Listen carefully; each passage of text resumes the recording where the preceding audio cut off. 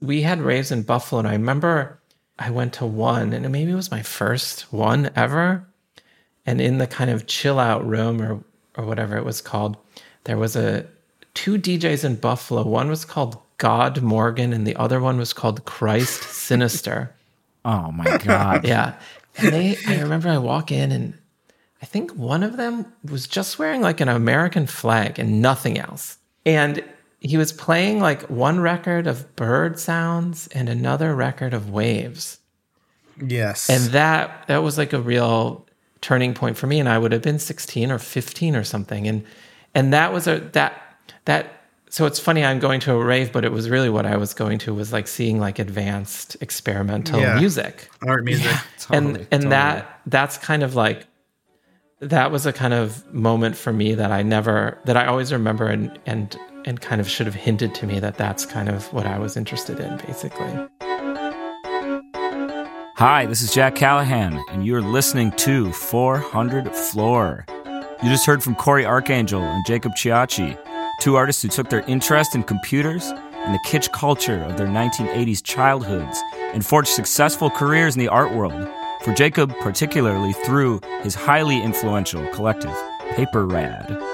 But while both are perhaps primarily known as visual artists, both Cory and Jacob have backgrounds in the U.S. underground music scenes of the late 90s and early thousands, and have continually given music a primary position in their practices. For Jacob, primarily through his band Extreme Animals. In this sprawling interview, we trace their histories from their high school years to meeting each other in the VHS editing lab at Oberlin, and through the beginnings of their art careers. We had a great time talking, and after almost 3 hours, we realized that we hardly spoke about Cory's work, which led us to determine that at some point there will be a follow-up interview. So be on the lookout for that. This episode has been edited from the full conversation, which is available at 400floor.com. That's the number 400 and the word floor.com. This is 400 Floor. Let's go on and get into it. Hi, Jacob. Hi, Cory. Thanks for joining me today. I'm extremely excited to talk to you guys.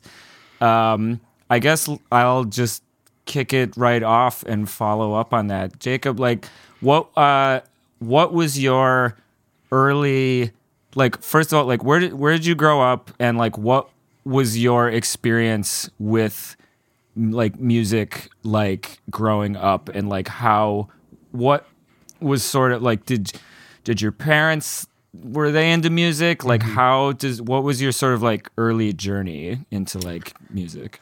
Yeah, great question. Well, the first 12 or 13 years I was in Lexington, Kentucky. And then my dad got a job in North Carolina, and we moved to Chapel Hill. Yeah. And in Lexington, I was in a boys' choir, so that's the first thing. Wow. Okay. Yeah. Wow. I was in yeah. And, you know, I think Cory is a classical guitarist, and I sang and learned to read music through choir. And, you know, I went to camp, and it was a part of the Anglican tradition of boys' choirs. So it wasn't the kind that was like, you know, secular. It was it was part of the Episcopal Church. Yeah. So anyway, I really got into music that way, and I remember getting into D&D through that too, as well as like, yeah. Wait, talk about that for a second. Yeah, you're going too fast. I just think there's a lot of crossover in like young geeky music kids that are into classical music, for sure, and Dungeons and Dragons in the late 80s. Wow. And that was how I found out about metal too. So wasn't D&D in the late 80s also? Did you have to hide it from your rectors? Because it was like satanic music, or whatever. Yeah, right. Wow. Devil. Yeah, I mean, loosely. I think honestly we were more worried about our parents. I remember my mom was not excited about it. Right. Were your parents pretty religious, or? No, they were actually more.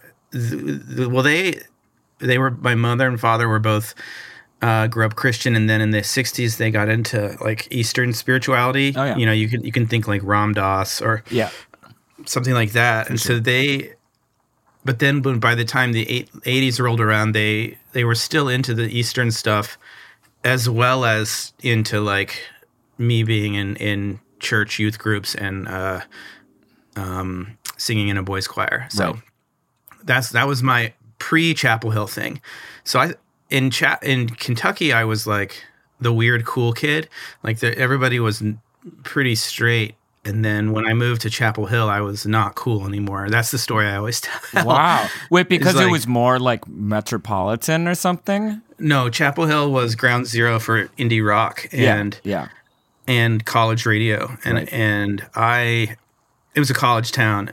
Yeah. I was like the one kid who would wear Birkenstocks and tie-dyes in Thanks, in Kentucky. Mom and Dad. Yeah. In Kentucky, that was me. But then, but Chapel Hill was like the future. It was like, you know, everyone was wearing, I don't even know, like whatever you associate with like a true indie rock subculture in the early 90s. Oh, try to remember it. What would it be? It was thrift store stuff, you know, which was all new for me. I had no clue.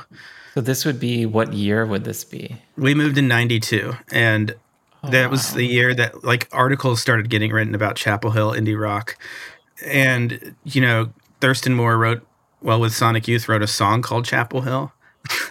Like the year that I moved there. Wow. You know? Blew my mind. The year after punk broke, 92. Yeah, exactly. Yeah. So that was a huge mind warp for me, and it took me like a couple years to adjust, but then I figured out my groove and got into, of course, indie rock.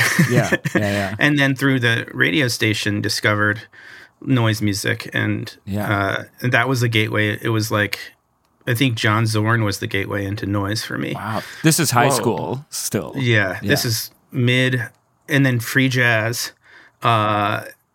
You know, and you're just buying CDs randomly. I mean, that was I'm sure Cory or you probably also, Jack, like, do you remember going to record stores and just dropping $15 on something because someone told you that something related to it was something cool, and you get it home and you have no idea what it is. And then also, like, you get, like, maybe it's an artist or whatever, but it's like they don't have, like, the good one. Or, so then it's just like, it's like maybe they're, like, kind of like B material or B album or whatever, you know, like being For me, it would be Anthrax.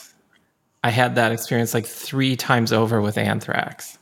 Like, Anthrax is awesome, and then you would get like some mid-level getting Anthrax like their record. Like 4th record or whatever. They really phoned it in on this one. I remember. I mean, since we're going to spend a couple minutes on this, I think so. Like I do remember the tape clubs. The Cory, what were they called? It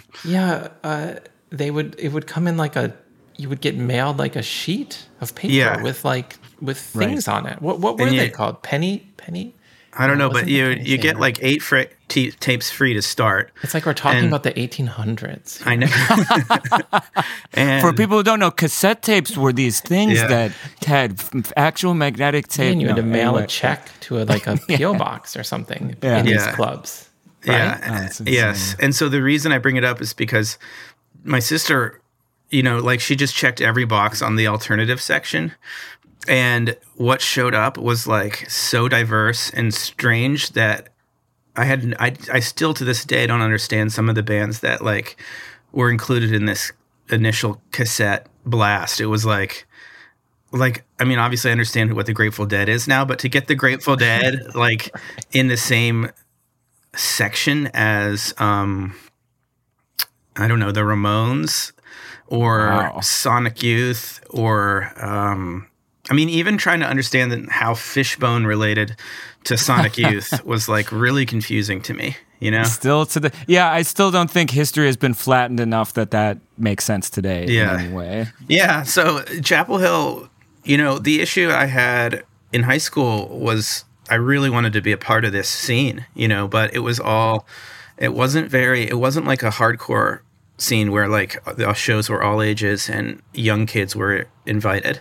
It was a bit more like closed off, and We wouldn't have used the word hipster in the 90s, obviously. Just, it was pretentious, I guess. I wanted to be a part of this indie rock scene in Chapel Hill, and it didn't really work. I just stayed friends with my high school buddies, a lot of whom were music nerds like me, and then went to Oberlin, and there was able to meet, well, Cory, obviously, but a lot of other people that I felt like they were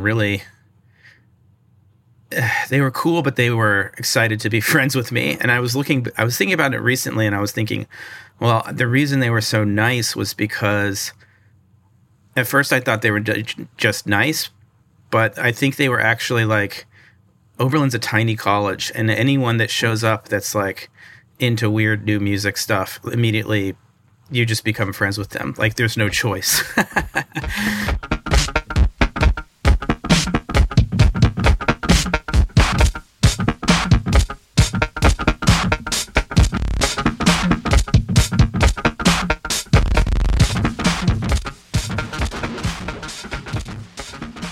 Well, how about at this point we go back and we do the same thing with you, Cory?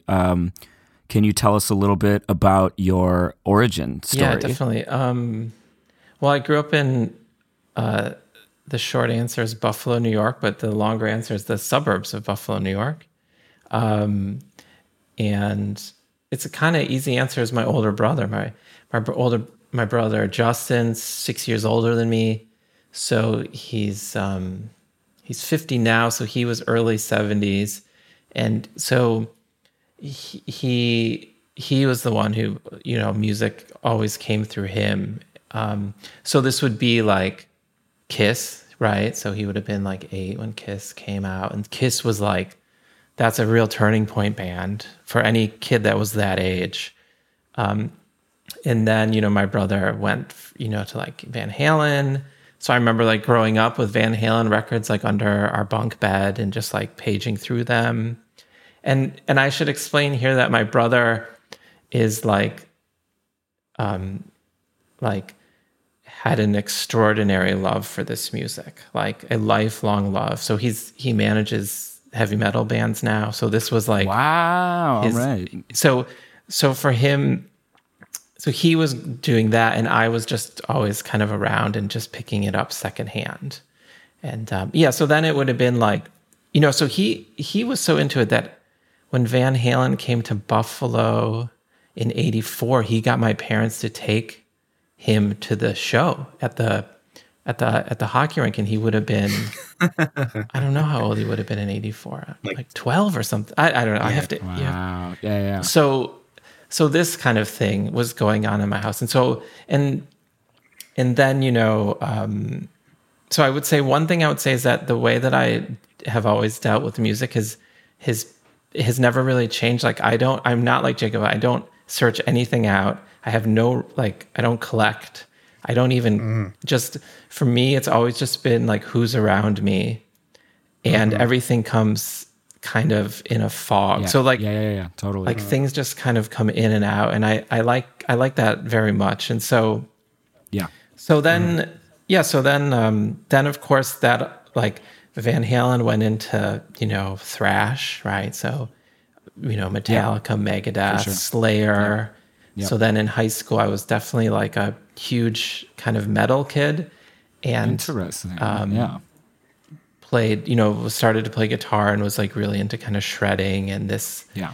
Were you also into D&D? No, never. Interesting. That's a fork in your relationship. Yeah, definitely. So was not into D&D. Was into just like Cory was into hockey. Yeah, it's a Buffalo thing. Oh, you Buffalo. Yeah, totally. So hockey, metal. This is like very like I don't know. Yeah, I guess very Buffalo in a way. Definitely. And then like Wayne's World. Yeah, I was about to say it's like totally. Exactly. Bill and Ted and that was real. That was a real. Those characters. It's a true story. Exactly. Yeah, those are true stories. And then then my brother goes away to college, and so I have my high school years. Like he was no longer around, and I had to kind of like bump into my own thing in a way. And that's when raves made their way to the Midwest, or we would have been Western New York. And so then I started getting into techno, basically. And that would have been like through the Humber University or Humboldt University outside of Toronto used to have this radio station that I could get in Buffalo if I would like take my really long guitar cord and attach it to the antenna. Oh my and then God, wrap it around. That's so awesome. Yeah, like wrap it around the living room. And if I did that, and maybe the wind was blowing the right way, I could get this radio station from outside of Toronto, and they were like super. Because Toronto has this relationship with London. A lot of people don't really know. Like the two music scenes are kind of in parallel, and so they were playing a lot of jungle music, drum and bass, and so I started just listening to that kind of stuff on. It would have been like kind of in the UK it would have been pirate radio, but in Toronto it was just like college radio.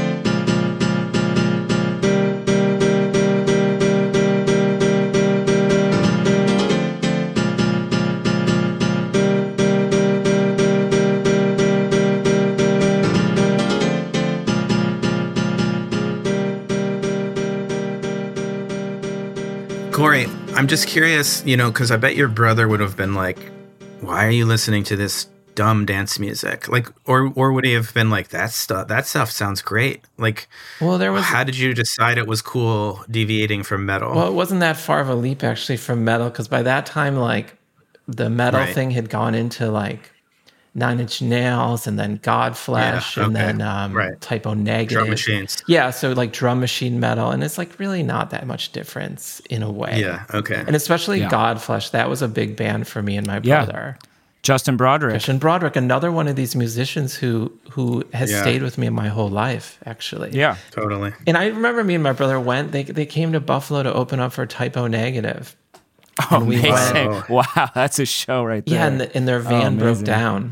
And it's actually still something I'm annoyed at myself, but we were like, never mind. And we didn't go see Typo Negative, which is really dumb. Yeah, shit. Yeah. I think we didn't know who they were, or I don't know, like some clear, huge miscommunication. But for sure. So I never got to see Godflesh is the point. But so we were on that that was the kind of tip then, and then I get to college, and then like just techno kind of takes over in Detroit techno. And were there like raves happening in Ohio or around? Like, would you go out to stuff like in college? Yeah. So actually, there's one thing you would ask, what was the first kind of culture thing I saw? So it's related because we had raves in Buffalo, and I remember I went to one, and maybe it was my first one ever. And in the kind of chill out room or whatever it was called, there was two DJs in Buffalo. One was called God Morgan, and the other one was called Christ Sinister. Oh my God! Yeah, the other was Mark Lord. Yeah, and I remember I walk in, and I think one of them was just wearing like an American flag and nothing else. Yeah, and amazing. He was playing like one record of bird sounds and another record of waves. Yes. And that was like a real turning point for me. And I would have been 16 or 15 or something. And that was so it's funny, I'm going to a rave, but it was really what I was going to was like seeing like advanced experimental music. Yeah, art music. Totally. And that's kind of like, that was a kind of moment for me that I always remember and kind of should have hinted to me that that's kind of what I was interested in, basically. Right. And I have actually a funny story because I actually entered it as a classical guitar major, if you could believe it. Wow, amazing. And then like a computer science, like make your own major. And then I dumped classical guitar but I ended up just graduating from the conservatory with the kind of like electronic, like electroacoustic technology, music kind of degree. So But what that meant, is like I had that real kind of traditional conservatory educational oral skills, music theory, like music history, and that stuff was so tough because I just had no connection to any of that music.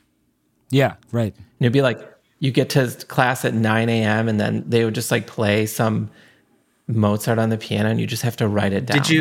Cory, because you obviously liked playing classical guitar in high school. Yeah, definitely.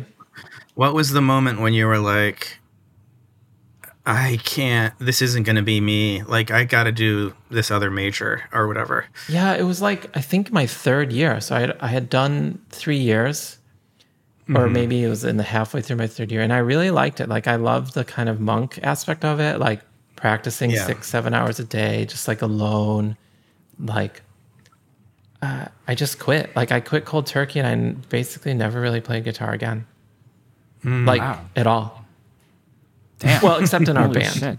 And But right. And then and I can answer the other thing that happened is the internet happened basically. So right. Yeah. And then so that of course was taking a lot of my attention and a lot more exciting, you know. Yeah. And or computers in general too. I mean, you were taking programming classes. Yeah, totally. So by that point, you were making all of this music on your computer. Yeah, exactly. I mean, you even made music on your computer in high school, right? Yeah, definitely. Yes. Oh yeah. Wait, can you talk a little bit about that? Yeah, I mean, I just had an audio editor, which would have been like Audacity, you know, like totally. And I just would make things with sine waves. I mean, that's like all I knew how to do, but just like really basic, like putting chords together. Yeah. Of course, I was trying to make techno, but I didn't realize you needed I was never smart enough to go ask somebody. So I just made things on whatever weird little audio editor I had. Yeah. Wow. But yeah, so the computers happened, and Jacob and I, of course, we spent a lot of time together in college. Yeah, that's how we bonded. Yeah, like years basically, like because there was a media lab in school, like in the library, with a couple computers that had CD burners. If you could imagine, that's what made them media computers. Yeah, and Jacob and I would stay in that room like for hours a day. Did you guys enter at the same time, or did one of you guys? Wow, so you guys literally were in the. What day do you think you guys met each other? Because I remember meeting people on my first day who I'm friends with. Yeah, I mean, it's all burned in my brain. Like none of my 30s or 40s is. I don't remember anything. But like all of my everything that happened at Oberlin is like I remember. Today, I can't remember. Like how did I get here in front of this mic? Sorry.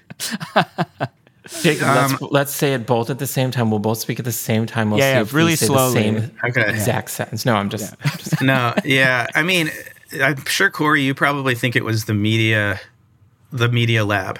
No, actually, I think it was meeting up in the VHS editing room on the top floor of Mudd Library. Wow. Oh, okay, yeah. So I could I have a kind of short and long answer.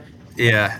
I think that's the long answer, but my short answer is I first became aware of you in freshman year 1996 hypercard class because we were in that class. That's together. True. We do have a funny story when we met editing that video. Yeah. I'll tell the story. Please. Yeah. So it's like year end. I don't remember what year it was in like freshman, sophomore. I don't know. And in the top of the library at Oberlin, there's two video editing suites. Yeah. And it's really like the last few days of school. And Jacob and I are both in a position where we have to hand in some kind of video for like, I don't know, Jacob, you had a class. We were both. Yeah. No, they were both independent studies, I think. That's Me right. and you both. Right. That's right. So, of course, that's why we waited to the last minute, because it was like no teacher was on our backs. Yeah. And so I think we like ran into each other in the hallway, and we were both like basically, what's the word? Like, we had fucked trouble. up. Yeah. Like, I had nothing. Jacob had really nothing. Well, not really. Like, basically what ended up happening, we ended up talking, and it was like, hey, like, Jacob was like, I have this half-finished thing. And I was like, I know how to edit. Yeah. And so we did is we basically joined together on a project and handed it in to both places. Incredible, unbeknownst to the other teacher. Yeah. In a way, I don't think they would have cared, but it was still a very smooth. It was perfect, you know. And that was an amazing experience too, Jacob. That was like an incredible film. If you remember, it was like somebody had left the film on a heater at a point, so the whole thing was purple. Yeah. It was basically, so back to the, like, my parents were into these Eastern gurus, and one of them was this guy, Meher Baba, and he was like a guru that a lot of Westerners got involved with, and I was super into it in high school and early college. I think I remember seeing that in a paper ad. Oh yeah, it's all over our stuff. Yeah. So I was editing. So there was a center in Myrtle Beach, of all places, where his followers and devotees would hang out, and there was this painter who was blind and was making paintings with like collaborative paintings in the 70s. Yeah, and I went down and made a documentary, like an experimental documentary about him, but the footage was all, like Cory said, like melted. So it was like amazing, only pink and white and purple. And it was interesting because he was a blind painter, and the footage was basically, you could barely make any of it out. Wow. And Cory was like, okay, I'll edit this. You're like, I guess. What did you think, Cory? Were you like, because Cory was like a raver, basically, and like a metalhead. That is true.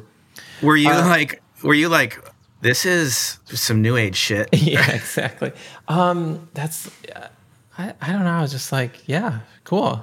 Like, sure. Yeah, that's a good diplomatic way of. I do think Cory. One thing about Cory is he's always been really, really open minded, even though he might have his own. Yeah. Like vision or agenda. With collaboration. Definitely. Like that's why I love to collaborate, because in my own work, I have so much trouble. I'm so tight and such a psycho. Yeah.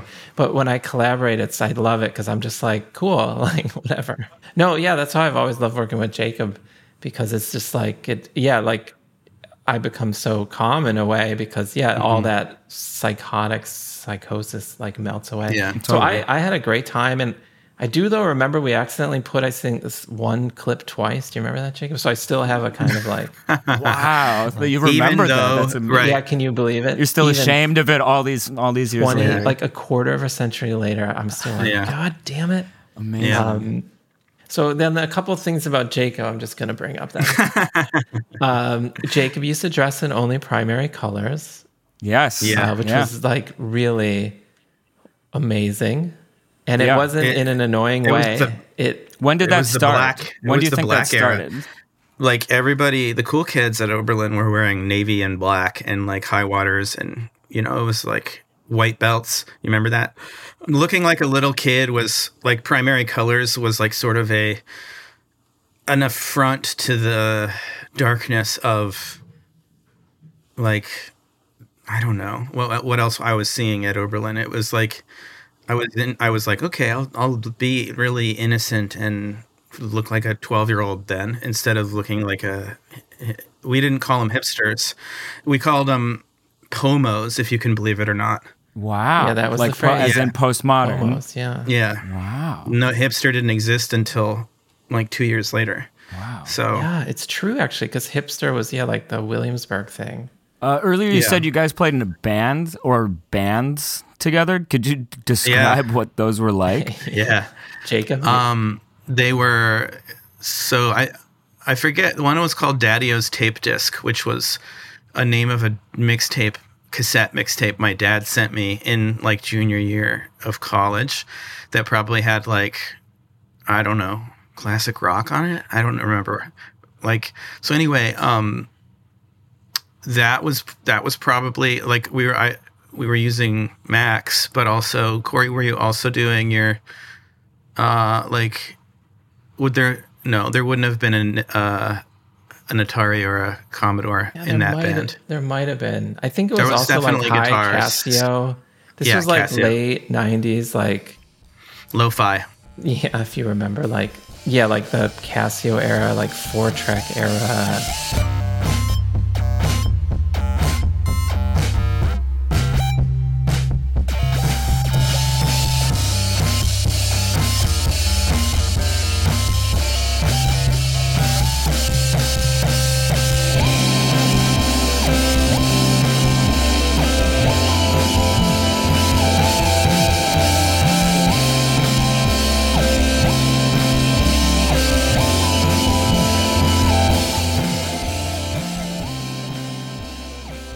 at this point, at least Jacob, you were aware of sort of like the DIY scene, like circuit. Like, did you play in bands in Chapel Hill? Yes, I played in bands, but we weren't cool. Like, we just played in the teen center.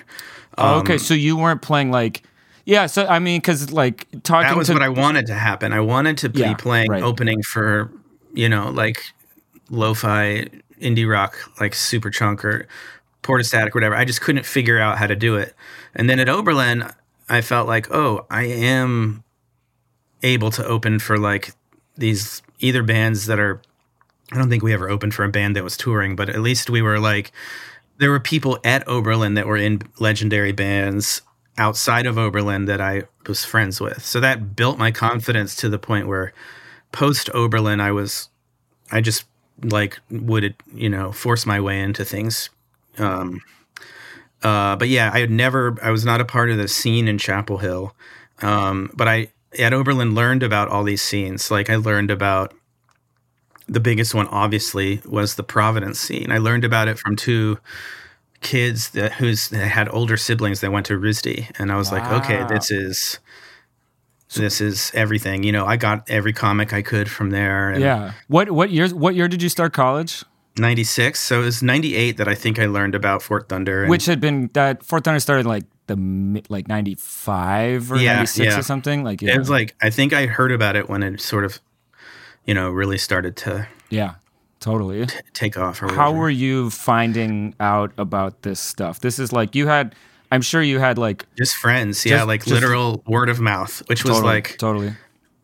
And maybe radio station compilations, if that, like, I think there was a Load Records, or no, it wouldn't have been Bulb record. Bulb? No, actually before Bulb, there was Trouble Man Unlimited. There was a few other labels that were putting out like no wavy compilations, and I just grabbed every single one of them and was like, okay, and again, it's like, no internet means you're just so confused about context all the time. Totally. You're like, is this band a part of it? I can't tell. I don't know. Yeah, and it's like, graffiti was like also Jacob, like graffiti was around. So it was even bigger hip-hop. Than things. Yeah, hip hop. You're forgetting indie hip hop. Jacob was insanely. Jacob was a huge backpack hip hopper. He's forgetting this part. I mean, you were like, I remember you would sometimes sit me down and play me records and be like, listen to this snare. Like, wow. It would have been MF Doom. Yeah. I remember listening to all these people. It was crazy. Dorm room or whatever. Yeah. Wow. It was a wild time because I was into no wave and that stuff, but then I was also into I would order 12 inches like Anticon. Yes, every single one of those. I just again ordered them without listening to any of them, and I'd get them and I'd be like, well, this sucks. Or hey, but that's great. I was just talking to somebody the other day. It's like, actually like getting a record and not knowing and it like sucking is in some ways better than getting a record and it is awesome. Like, it's a completely 180 shift from how people consume music right now. Totally. Where it's like, if you buy something, you're buying it as a collector because you know exactly what it is. Exactly. 100%. For it's not a discovery based thing. No, and it's like that was a research practice that we were doing, and I don't think that what people do now is really research. They're not putting their money towards research anymore. No, definitely not. Well, because when you have access to everything has way less weight, and it's like a tough thing because now we're trying to figure out like just like as a society or whatever, just like what if you're faced with such an overload, like what is the best way to like deal with it? It's like you can't go backwards and you can't be like, no one should be able to hear anything anymore. And we should go back to like, you have to mail order or something or whatever. Right. But it's like, we're trying to figure out some way to like bring like context or like weight or something, I don't know, back to music, at least digitally or whatever, like, and who knows if that can even happen ever. It's definitely different, but there's something, I mean, in both of your arts, I mean, specifically your art, your work has like dealt with like sort of like information overload. Yeah. Also, the cheapening of culture, which tends to happen with digital technologies. Totally, 100%. Yeah. I think Cory speaks to that as well often. What would a young person say, though, if they heard this? Would they? They would be like, "Shut up, Grandpa." You know? Yeah.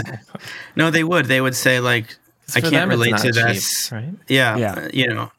And I was thinking about that before we started today. I was like, a lot of the things we're going to talk about are going to come off like, oh, things used to be this certain way. But I think actually me and Cory are really aware of that it's not that things were better back then and worse now. Like, I think we've pretty much always embraced this non-hierarchical approach to history, that, or culture, I guess, like that things were, and it sounds stupid to say things were just different, but I think as an artist, I'm really excited by just looking at the differences and not judging them, but pointing them out or something. It's really fun to be like, can you believe it? Can you believe this is what it was and what it is now? Everything's a mystery kind of a thing, you know? Cory, how did you get into getting involved in like visual art stuff from being a raver who played classical guitar? A Godflesh fan who was also a raver. Yeah, exactly. Well, I'd always made videos, so I'd made videos as a kid. Yeah. On like a camcorder that my aunt let me and my sister borrow for a few weeks every year. And then in high school, it sounds insane, but I had a video art class in my high school. And now that's, to remind you, I grew up in Buffalo. So Buffalo is video art is the kind of art of that city. Right. Well, yeah, of course. Yeah. With, Tony Conrad being the one that comes to my mind. Yeah, exactly. So him and all those other people that were around in the 70s, 80s, and 90s kind of shifted the culture of that city. So when I was in high school, I just thought making experimental video was like what every artist did. Who are some of the other artists for people who don't? Me also, and for people who don't know. Yeah. Stein and Woody Vasalka were there in the 70s. Oh, yeah, right. And they, of course, started The Kitchen and of course, went on to a very long and amazing career of experimental video and media art. Tony Conrad taught, of course, until 2015 or 16 at the Media Studies Department at the university. I didn't know he was still teaching then. Wow. Yeah, I used to. It was amazing. Wow. Like I used to go once a year to his apartment in Greenpoint. Wow. Yeah. And we would Skype to his class in Buffalo. Amazing. Incredible. Yeah. Incredible. Because he would do like a thing where like half of the classes were remote. Wow. And then, just to go to Tony's apartment was a total trip because it was just like filled with like violins. What was it like? Drums and it looked like he'd lived there for like 100 years, Incredible. Mm-hmm. So anyway, point being is like I had always made video and it just like I couldn't go to art school for video in the late 90s, so I didn't even bother. Yeah. So that's how I ended up in the conservatory or at Oberlin. And I kept making videos just the whole time. Yeah, some of Cory's earliest videos are like some of my favorite things. Well, back to that idea of the things in your early 20s, late teens are burned in your brain. So for some of those videos can you talk about some of those videos? Okay, yeah. Can we legally talk about them? If you don't mind. Hold on a second. Let me check with my counsel. Yeah, for sure. I think that like my favorite era was when you started. Oh shoot! I mean, he was making all of these, like Aphex Twin sounding songs, and then he would put videos, like found footage video from the internet or VHS tapes. Like I remember one that was like a super slow motion VHS of somebody like losing was it log rolling competition from ESPN or something? Yeah, it was very much. It's not so different from my work now. No, and some of it was, like there was a lot of slow motion stuff, slow motion video of like hot dogs spinning on a hot dog machine, which then I think eventually turned into an ASCII Yeah. This like stuff all piece kept with way me. later. Yeah. Wow. Yeah. But it was like the Bill Viola I had learned about in high school. Like these kind of like very much influenced by some of this, slow-mo 80s, 90s video art kind of thing. Yeah. Right. But then with always like a stupid edge. Yeah. Well, that stupid edge, honestly, that's like massively influential to my own work, and just that's kind of like for both of your art is just incredibly stupid, you know, and it's that is true. I love it's just it's sublime. Strongly agree. It's you know, I wonder where that sensibility comes from beyond just, you know, character traits of the individual. Like, totally. Is there something that we saw, Cory or Jack, that you saw as an early person that? Well, I guess I could think of something. Andy Kaufman. He's not an artist, or he is an artist, I guess. But he's not generally thought of as first as primarily as like an artist, conceptual. I think also going to Oberlin, there's a lot of seriousness around music and art, and after a certain time, I wanted to try really hard, but I didn't want to fall into the overly sincere problem. Yeah, totally. Maybe I don't know what, but Andy Kaufman. I don't know who else would have been like the jokester template. Yeah, it's a good question. What were we? The thing is, like, Jacob, we weren't. I mean, maybe we weren't really looking at art then in college. We were looking at like music. It was all music, or I would say the art that. Barry McGee and Stephen Powers. That stuff. Right. Yeah. We were looking, or you kind of introduced me to that. So that stuff was definitely on the radar. Right. Yeah. Cool. Early Deitch, early Deitch projects. Early Jeffrey Deitch and alleged gallery kind of energy. Yeah, totally. And then of course, like we said earlier, and the other thing I wanted to say about Jacob, which is important, Jacob was the first person who ever sat me down, and Jacob, you showed me angelfire.com. Oh, wow. I don't remember this. And Jacob was like, look at these websites. And they were just like personal websites on Angelfire. Now, mind you, Angelfire was a current site. Like it was like it was not like retro. Yeah. It was where people had their homepages. And Jacob, you were really the first person. The vernacular. You were like, no. Look at these. Yeah. It's got a bunch of little spinning, little emoticons, like, and also what the people were saying, like a lot of, again, back to the sincerity thing. It was like a lot of sincere, like I can't even remember diary stuff. Yeah, totally, and just the weird window into people's lives. I think. Yeah. Live journal. Live journal. Younger. Yeah. I mean, still the 90s, if you could imagine. Yeah, totally. Yeah. And so that I remember like very clearly that you were the first person I ever know who was very tuned in to that stuff. And I mean, and it took other people many years to tune into that stuff. Yeah. Right. Totally. That's interesting. What year do you think that was? Probably 99. 98. Yeah, 98, 99. Yeah. I would say that maybe that I saw the window there through outsider art, which is like a term that isn't really used so much anymore, but this idea of vernacular, like studying vernacular expression, which I guess could come from Harry Smith, actually, like thinking of it that way. Of like, totally.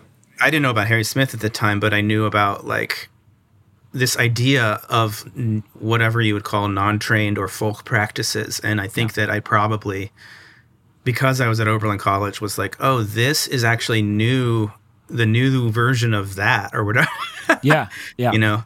Yeah, and while all that stuff's happening, like early net art is happening. It's starting, and it's also coming across our radar. So like Jody.org, Olia Lalina. This stuff is making it in. So that is art we were looking at, but it was not through like any official channel, Yeah.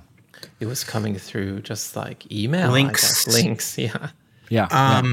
pages. People would like they'd literally have. I don't know if you know this, Jack, but pre-social media, obviously, if a website wanted, they would just have a page called links. What would it be called? Links. Yeah. And it would just list all the stuff that you were inspired by, and that's literally how I found out about everything. It's important to remember those pages were needed because search engines didn't exist yet. Yeah, totally. That's totally. That's how people people would be connected by literally like click to click, like one person linking to the other, like direct, you know.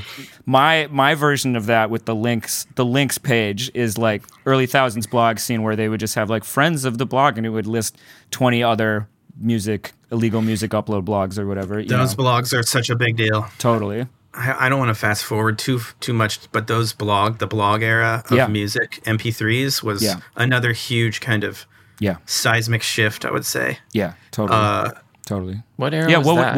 What are we talking? I think I wasn't paying attention in these. You were there. It was all the reissue, obscure, like Mutant Sounds is the one that's for me and so many people. Mutant Sounds is the one. Jazz Funk Greats. 20 Jazz Funk Greats. Yeah. Totally. This for me. This is like 2006. 2000. Yeah, totally. Like I was 16, and this is like for me. This is how I got into weird music. This is your radio station from Toronto. Yeah, exactly. But I'm curious of like to maybe even just rewind just a little bit to the link page. I feel like there was a little bit more that you were gonna say in relation to that. I think that I found myself interested. You know, we were talking about how we didn't really get like a proper art education. Yeah. And I think instead what we got, and maybe what Oberlin allowed me to get, was an education where I just got interested in almost all of the peripheries to mainstream art, like everything but painting and sculpture, basically. Or not really, but like... And it's funny, I liked hanging out with you in the art area because I was kind of like magnetized by the whole idea of contemporary art, which I knew nothing about, but I knew that I could hang out with you in the art area. Mm-hmm. And I just liked, I was like, this is interesting. Like these people just have these little rooms and they're messy. And this is something that's really important. They all have very good taste in music. Yeah. And they're listening to very cool music and they're just like making a mess. I just couldn't quite figure it out. Another moment that I remember from Oberlin era, this was a senior year, and I think I remembered it because it was actually in my studio where Cory was visiting. And I think I remember, Cory, you saying something like, how do I put this? Like, computers, Jacob, computers. Wow, It was burned in my brain because I realized later, not so much that he was right, but that it was that what we did on computers was what was important. The material, Nobody else was doing that, really. Yeah. You know?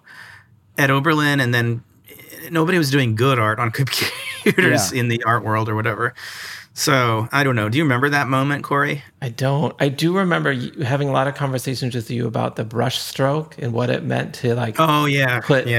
Wow. And it was related because I remember we were making like pixel paintings together, like painting a pixel image on the wall. And we had we were trying to figure out like, what is it? How to get it out? What does it mean to the hand is touching the acrylic? Yeah, totally. And we were kind of wrestling with these kind of ideas. And I mean, in a way, we're still wrestling. Like, how to get it out? Does it need to come out? What is it? What is it compared to like classical art? Yeah, you're right. We were literally having that same conversation that I still have, which is like, okay, I know this image is amazing on a computer. Yeah, exactly. But do I need to print it out, or should I just leave it on the screen? Yeah, you know, totally. So I remember things around there. You know what I mean? And and we were just wrestling with it. And it's like people are still, of course.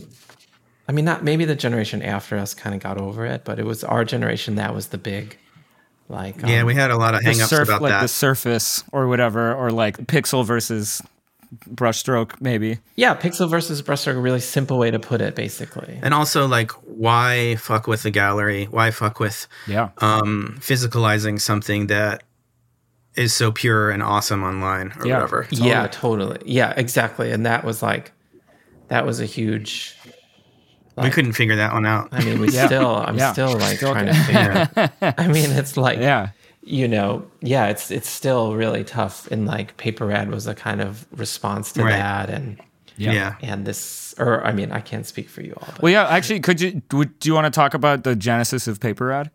So I was talking about when we were at Oberlin College, how I found out about this Providence scene. Yeah. And I can't remember, Cory, if did you start applying to jobs your senior year at the end, like spring? I did, yeah. Yeah, and so one of the jobs, such a go-getter I was. well, it was the first .com boom. So a lot of our friends straight out of Oberlin moved to Boston or New York and worked for these like none of which exist anymore .coms. Pseudo.com. So I applied to a lot of jobs, and the one I got was in Boston, and it was like a graphic design job, and I did it mostly because I wanted to hang out with like Providence and Western Mass and Boston people, even though I didn't know any of them.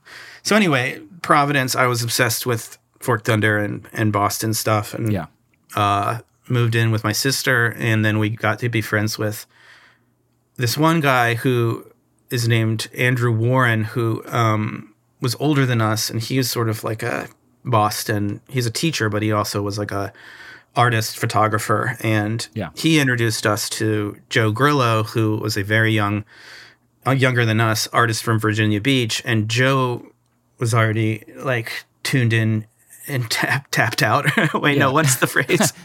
Turned on, tuned in, dropped out. And so through Joe and Christopher Forgus and Ben Jones, it was just like those three people. We hung out. We just started hanging out all the time, and Paper Radio was Christopher Forgus's project, right? Which I didn't realize until that show that you put on, Jack, in the summer, that Chris was actually making his own radio stations even in high school. So that's okay. So wait, what was Paper Radio? That's his project with, I don't know if it's only his or it was with Ben Jones. It was the zines, comics, right. You know, underground, stolen copies. Again, peripheral to the art world, but you know. What year do you think he started doing that? Like, my guess would be like 2000. Yeah, but could have been earlier, late 90s. Right. And again, it was like this research project for me of like, who are these people? Like, go to the comic shop every day. Yep. Because this Million Year Picnic had a zine section, and it was like filled with local stuff, and like some of it would say Paper Radio and some of it wouldn't, and it would all look so similar, and none of the names were on there or anything. So it's like studying doodles, trying to figure out who was who, you know? Yeah, amazing. And so then Paper Rad was me, Jessica, and Ben when we decided to make that website. The legendary website. Yeah. That's like everyone I talk to is like, I just remember going to the website. It was a fucking cool website. Yeah. I mean, I think it was definitely the best thing we ever did. Actually, I mean, the weird thing is we had 3 really amazing hits in a row, which was our website and then our DVD and then our book. So there was just like this, you know, really crazy wave of success that we had in a 3-year period. I didn't think of it as success at all, by the way. What year do you consider the success starting? I would say 2003 for the website, maybe, and then I think 5 was the DVD and 6 was the book. Yeah. I guess what I want to say is that what was special about it was that it wasn't just like all 3 of those things were in the same scene. It was that like simultaneously Paper Rad was the coolest net art website, and it was the coolest like noise music DVD group, video art group, and it was the coolest book art, like comics book, like printed matter book. Yeah. I mean, that book was also like the giant book was like, that was like a marker. Like you knew somebody was cool. For me, when I was like 18 or whatever, like if they had that on the shelf, you'd be like, oh, hell yeah.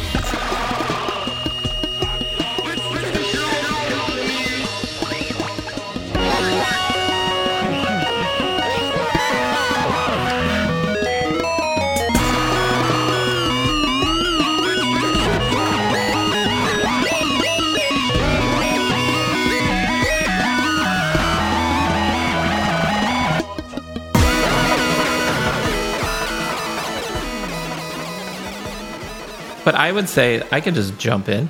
Yeah, please. Why separate any of these things? Right? Like they're for me, they're all the same. They're all, and I have a thing where I don't consider like individual works by artists like it's the space in between the works that's the interesting thing, right? Yeah. But like, why rate them like horses? It's all the races together that are the thing. Yeah. Like, do you mean, Cory, when I separated them, like as in separate them by scene, or separate literally like a book is different than a DVD? Which is I meant just when you say like we had 3 hits. I mean, like there's a lot of other that's show business, yeah. right? Like, but because I it's for me that whole project was it was hard always to distinguish one thing from another. It was all together. Yeah, exactly. So for me, it was like a book that I started reading in 2000, and I didn't really stop reading until 2008 or 2009. Right, like it was a continuous stream. That's how I experienced it. I mean, of course, I understand like you're absolutely right. Those 3 things put in an horizontal, like to have those 3 kind of things happen really affect you as an artist. It puts a lot of pressure. Yeah. Like it really will fuck up the vibes, It did, yeah, for sure. Yeah. Like, so I understand it, but yeah. I'm being, is it the word facetious? But also I'm being quite honest, like from, like as I experienced it from as a whole, I'm just thinking like Market Hotel Toronto 03. Oh yeah. I'm definitely thinking like North 6, it B02, Dr. Do. The first times I saw Extreme Animals, like 2001 or maybe 2002, Knitting Factory Basement. Oh yeah, totally. When did you start Extreme Animals? Well, we started it around the same time, me and David, who I known since high school, but it's still going. Yeah. You're like, it's a little bit like Suicide. That's how Suicide was. Like Really? They never broke up, and they would just like show up, Yeah, it's a life project. Cool. Yeah, life, exactly. So And cool. it never went down a notch. That's the other kind of like amazing thing. Yeah, it doesn't age. It was like, I was taken aback by like how at that show, it's just like, holy shit, it still hits. It's so funny. Like, and it's great. I would say that a lot of that is due to David Whiteman, my bandmate, who I've collaborated with since high school. So our collaboration is similar to what you guys were talking about, where it frees me because it's no longer just me. And so I can be sillier and he, I think, can be sillier too. So I think it's silly is really underselling it. The point is that, the humor and when you get together with another artist, you tell jokes. And then if there's a way to like, funnel the jokes into the work, it becomes a manifestation of your relationship with that person in a more 100% like authentic way than, I mean, we have many long, serious conversations about what we're doing and how we're doing it. Yeah. But I think that the like jokes are the things that drive the, like, oh my God, that's such a good idea. Like that moment is usually something either slightly funny or off or Cory, I remember there was this era, mid-2000s, late, where we would hang out in New York and Brooklyn, and you would just, like, pitch me art ideas, basically. Yeah. And it was almost like you were, like, waiting to see which ones made me laugh. Yeah. No, totally. Or, like... Yeah, no, it's like being a stand-up. Yeah. I still do it, you know what I mean? Totally. It was a big part of our hanging out time in that... And it's like... And now I write them all down. I go back to them, and if they're still funny a couple of years later, amazing, But and I actually during those years I used to do a lot of artist lectures, and half of the lectures were just me, like pitching ideas and trying to read the crowd and like kind of like R&D for my own shit. Really? So like you would just be up there with the mic, and you would be like, he would have his laptop open, and he would open it up, and he would show you a list, like a text document of various ideas to see which ones made people laugh. Yeah, amazing. In fact, that's incredible. It was called like something. Yeah, continuous focus, partial awareness. I mean, it's the only again, like it's a little bit like.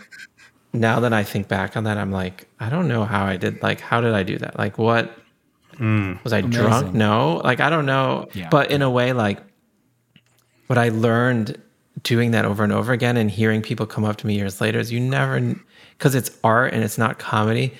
it was actually, you never knew when you had a bad set because it's art, and art has a different type of humor. It's art humor. Yeah, and totally. So, yeah. and it stretches through time, and it's like, it's such a bizarre, sticks with people in a different way. Yeah, totally. So you don't need to get the laughs. And I was like confused about that back then. I mean, I was confused about a lot of things then and am now. Yeah. And actually, as I'm older, I find like, oh God, I'm just going backwards. Like you'd think things would get easier, but things get harder. You get more confused. It's very bizarre. I know. Yeah.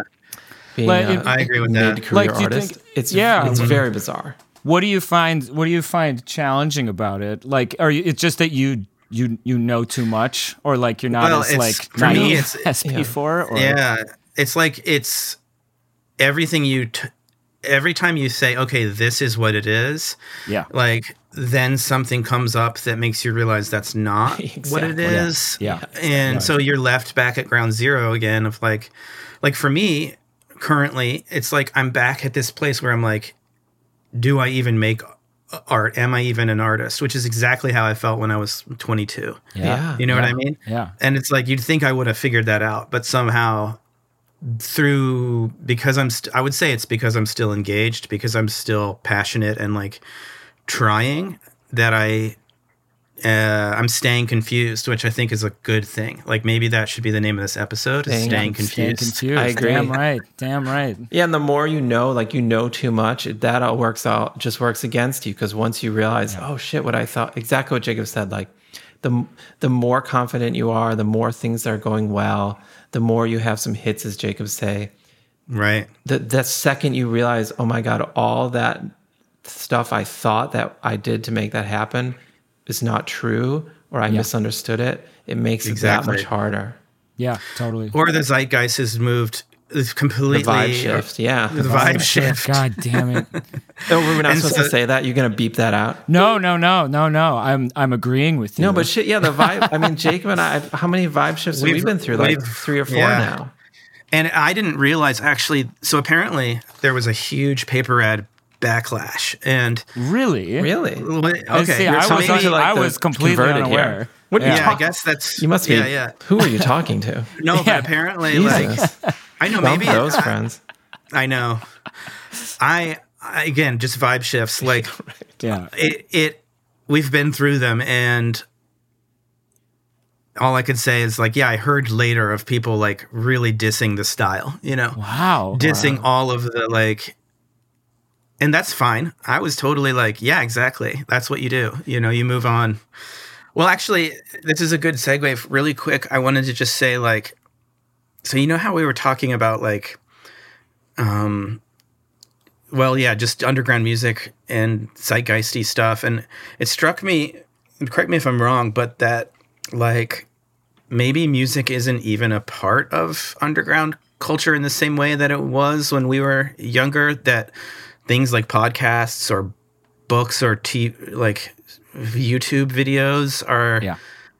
Is that accurate to your experience, Jack? I think that I'm not sure in a way, because I'm approaching the status of becoming old. Elder statesman. Yes. So all that to say, I kind of don't know what younger people or underground, quote unquote, underground culture, because I sort of feel estranged from it, or like what is going on now. But I feel like for every 1,000 kids who don't give a shit about any of this, there's one who will get obsessed with the history in the same way that people your guys' age and older have asked me, like, do people your age like care about like rock and roll or like whatever, or you know, or whatever? And it's like, probably not, but I do. And like, you know what I mean? It's like, I know a lot about it, or about this kind of stuff. And it's like, I think that's kind of probably been the case in terms of like historical knowledge of stuff. Like probably the majority of people don't care or whatever, but there always is like the keeper of the flame or something like that. That's what I was going to say. You know? So I'm not.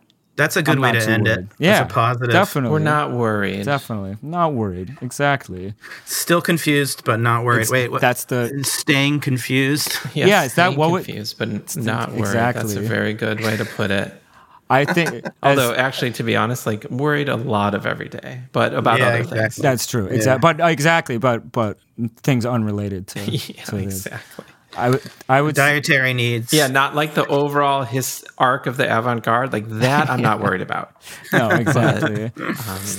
It's all about staying confused. And I would say as a postscriptum, when I make work, I know it's successful if I don't know if it's good. Wow. Yes. Yeah. I hear that. And the thing is, you'll never know that it's good. Because you're not in charge of it either. So you actually literally are not involved in that process at all, which is even scarier. Exactly. Yeah. And what the fuck is good anyways? So Podcasts are really good. Podcasts are good. Thanks to Cory and Jacob for joining me to speak about their lives and work. If you like this episode, be sure to subscribe to 400 Floor wherever you get your podcasts. To hear the raw and uncut version of this episode, which is very long, plus much more bonus material, you can purchase it at 400floor.com. That's the number 400 and the word floor.com.